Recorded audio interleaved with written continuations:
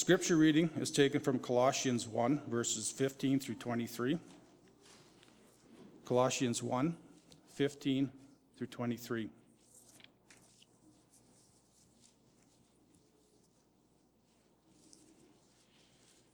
He is the image of the invisible God, the firstborn over all creation. For by him all things were created, things in heaven and on earth, visible and invisible, whether thrones or powers, or rulers or authorities. All things were created by him and for him. He is before all things, and in him all things hold together. And he is the head of the body, the church. He is the beginning and the firstborn from among the dead, so that in everything he might have supremacy. For God was pleased to have all his fullness dwell in him, and through him to reconcile to himself all things, whether things on earth or things in heaven, by making peace through his blood shed on the cross. Once you were alienated from God and were enemies in your minds because of your evil behavior. But now he has reconciled you by Christ's physical body through death to present you holy in his sight, without blemish and free from accusation. If you continue in your faith, established and firm, not moved from the hope held out in the gospel. This is the gospel that you have heard, and that has been proclaimed to every creature under heaven, and of which I, Paul, have become a servant.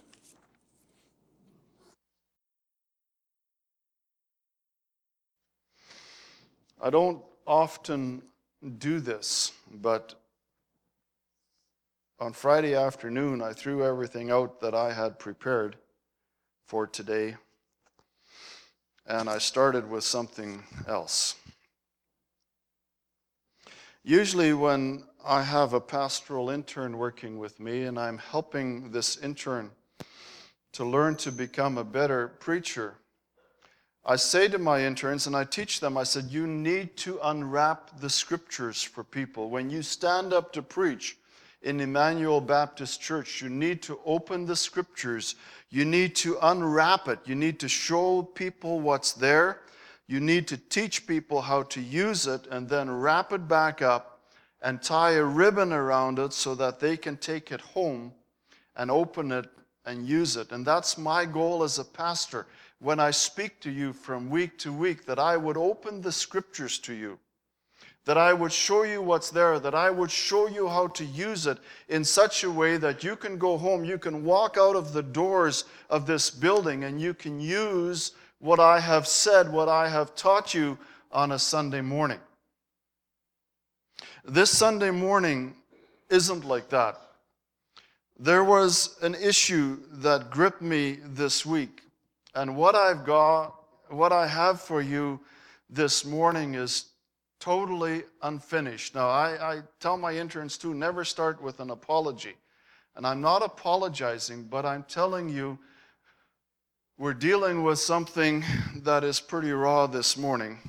It is gritty, and it is totally not neat. But it is real. And at this stage of the game, I don't have a whole lot of answers to give you, and I can't wrap it up neatly and tie a ribbon around it and send you out of here and say, there, now you know how to deal with it, because I don't know how to deal with this. And I'm left with a lot of questions, and so I'm going to show you a video, and then I'm going to invite some feedback from you, because this video has left me, and it's a situation that developed this week, and it's left me with a tremendous amount of unease and a lot of questions. And like I say, I need some help. This video was posted on YouTube on September the 7th of this year. Jeremy, kill the lights. Let's run it.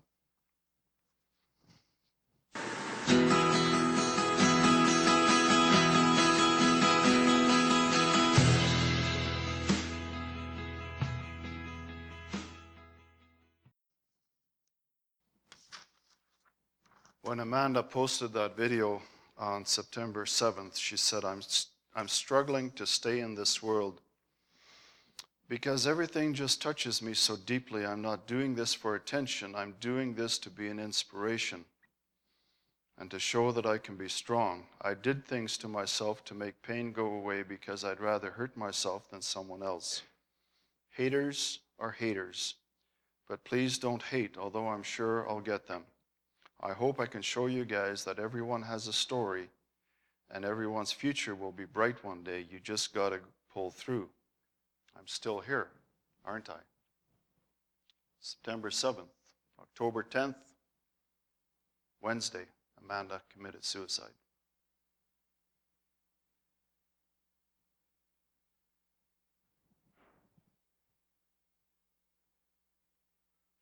How do we deal with that?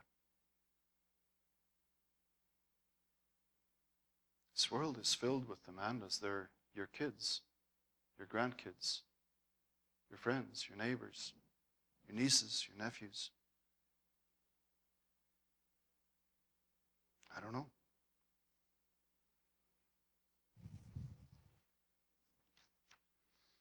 She was 1 month shy of her 16th birthday.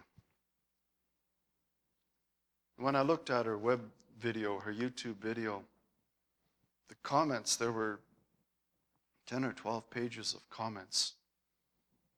People were absolutely vitriolic. Here's one of the comments. I have no respect for her. She was stupid to show her breasts, stupid to turn to drinking and drugs, a slut for sleeping with someone she knew had a boyfriend, and weak and selfish for taking her own life. If we as church, if we as Christians can't help the Amandas of this world, what are we doing? I don't know. There's issues here. I see 4 issues.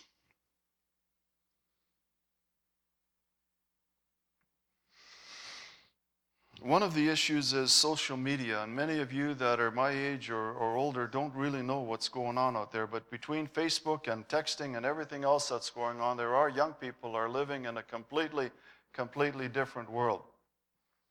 I got a magazine from Prairie Bible College this week, my old school, and one of the news facts in there is 1 out of 4 American teenagers has received or forwarded sexually explicit messages or pictures on their cell phone. Just telling your kids don't do it isn't good enough.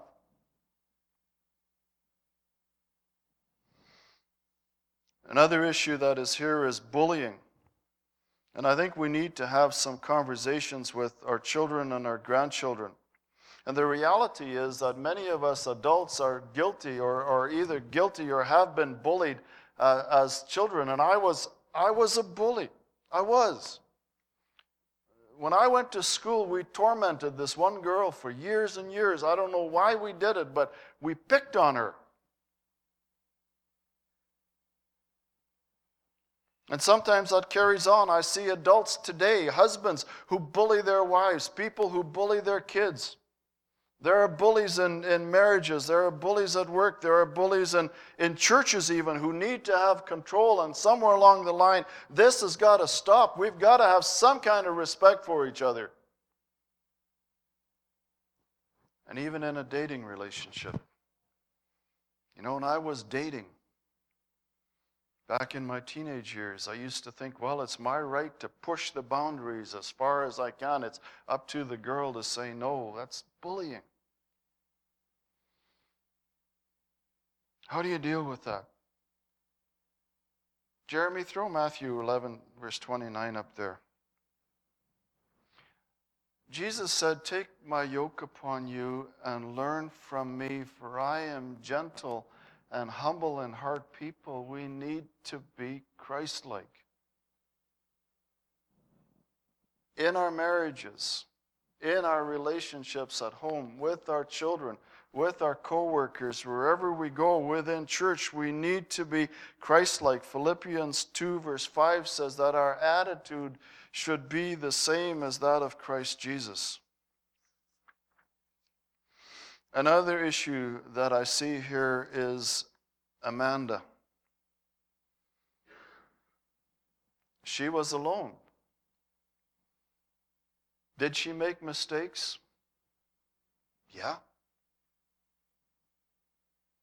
But what is our response? What about the Amandas in this town?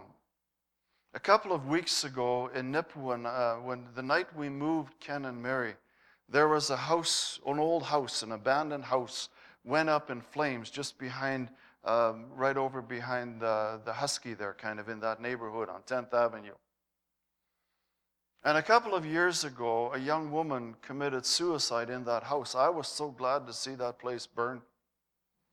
And I was called the next morning. One of the other pastors in town said, hey, listen, these are some people that I'm connected with, and I can't deal with that. Can you go over and visit the family? Because this girl just committed suicide. And I talked to her dad and her grandma and her brother and her sister. What do you say? And even as a pastor, I don't have answers. And it frustrates me because I know the Bible and I know the verses, and somewhere along the line, people like Amanda don't need to die. And I don't know what to do about it.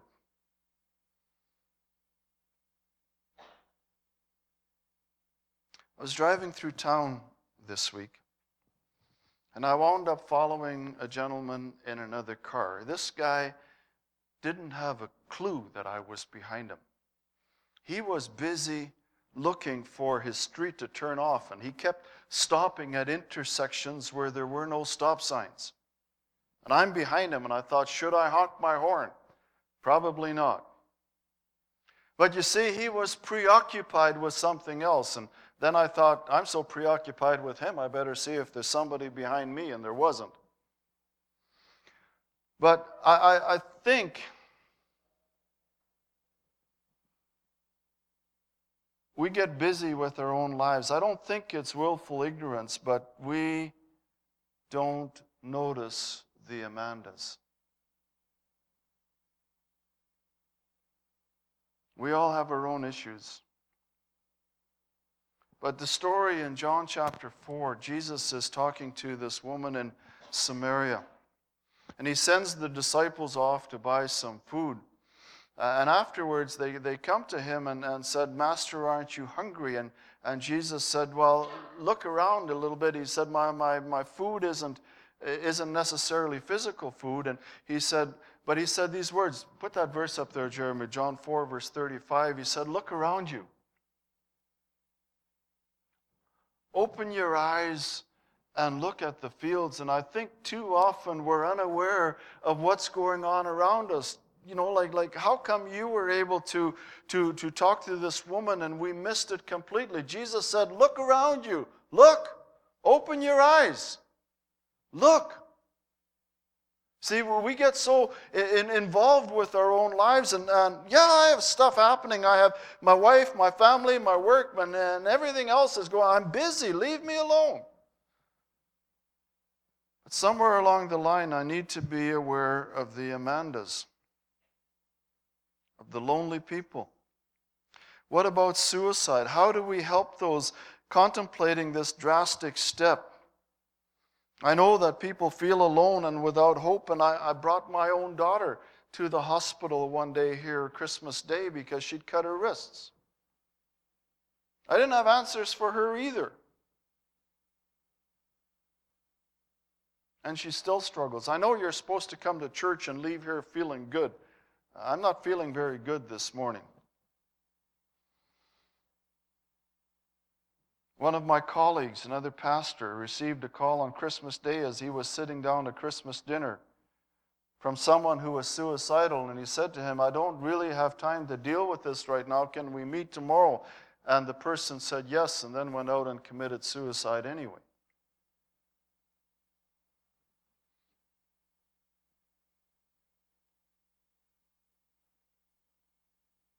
I don't know.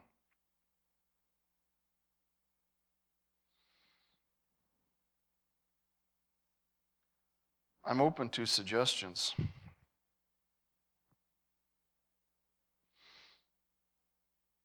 But somewhere along the line, Amanda said, I'm all alone I have nobody. In Luke chapter 7, there's a story about a woman who came to Jesus. Jesus was at the house of a Pharisee visiting, and a woman came and stood behind him, and she began to weep, and her tears flowed over his feet, and then she anointed him. And the Bible says that this was a sinful woman. And somewhere along the line, Jesus had touched her heart. She had been convicted of sin, and she knew that she could come to Jesus for forgiveness. And I don't know where that conviction came from. And the whole story is about forgiveness. But you see, the only Jesus that the Amandas of this world will ever know probably are you and me.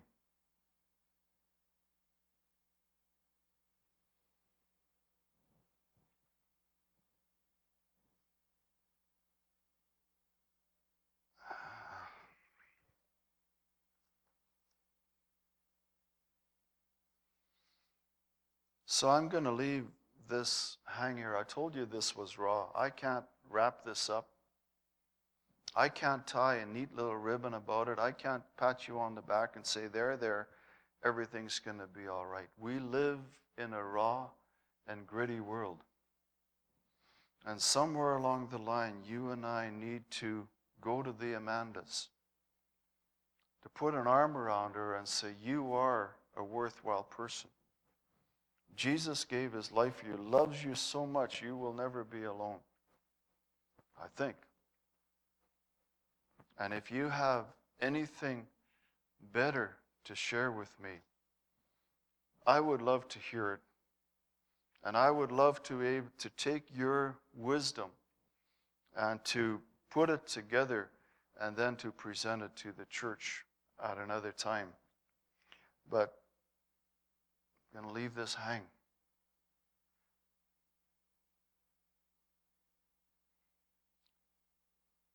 I know it's a heavy subject. We're going to go eat here, but it's life. It's real.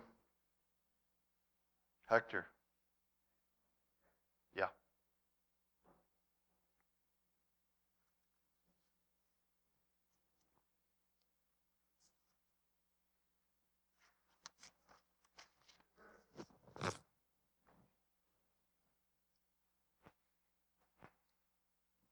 Step up close.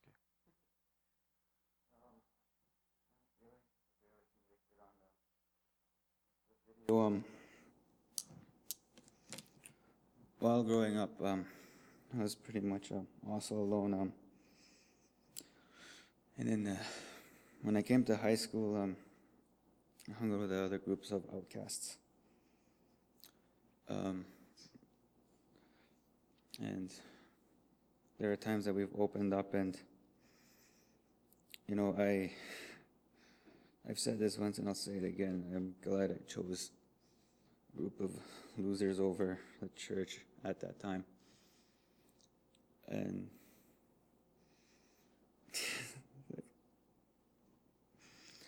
how many of them would tell me that if we weren't together, we would have each of them would be dead, and probably including myself. I'm going to share with you something.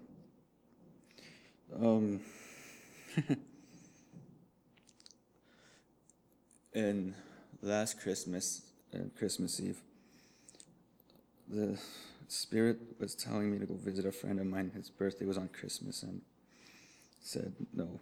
And I kept saying no, he's with his friends or whatever. I didn't go. Then on January 2nd, on my sister's birthday, he went and committed suicide. And that was haunting over me for a while because I disobeyed God and I didn't go and even say hi or happy birthday. And I came back to school. I didn't even go to I wanted to go to his funeral, but I didn't. I was cold, and I was when the OMP team took off, was really struggling. I wanted to talk to Lindsay about it, and he wasn't around, and I heard some of the other students were talking, like, why are people like this? Why are they? And I was like thinking to myself, shut up. No good brats. Because they don't know what kind of struggle that is. And they don't have any right to say, and we don't. I lost a friend because I was disobedient. And last year at school I was alone because I get nauseous every time I'm around with people that think they're better. And I get extremely sick and volatile. And I feel like throwing up. And then that time, just that weekend before, we were talking about FMP trip, I was thinking of just leaving school. And even I thought I was going to take my life after that. But I didn't. I'm still here.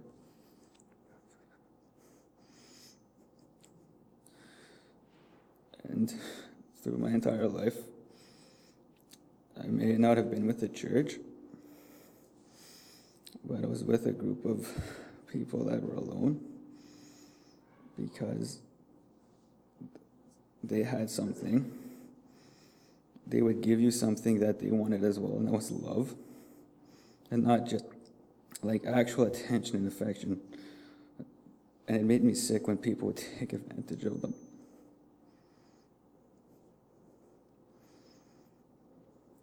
I'm not trying to put anyone down, but quit judging. Just go out and sit with them.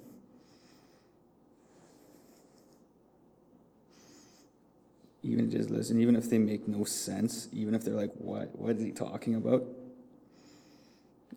You're going to make a difference in someone's life if you just do that. Stay here. I'll pray for you, King. Let's stand, pray together. Father, you have forgiven us for the times that we have let you down, and I know that you will forgive Hector for this as well. I pray that your peace would rule in his heart. I pray, Lord, that you would encourage him and lead him to others that he can help, and I pray that you would calm the turmoil in his heart. I pray, Lord, for us as a church. Lord, help us to please open our eyes, make us aware of what is going on around us. Help us to speak a word of encouragement, to do an act of kindness so that we don't leave people alone and forget them. Father, forgive us for our past failures. Lord, strengthen us and equip us to be your agents in the future. And now, Father, we pray for the meal to follow. I know it's a big switch in emotions here, but Lord, I just pray your blessing upon us in our time of fellowship and that you would knit us together as a body of Christ. In his name we pray, amen.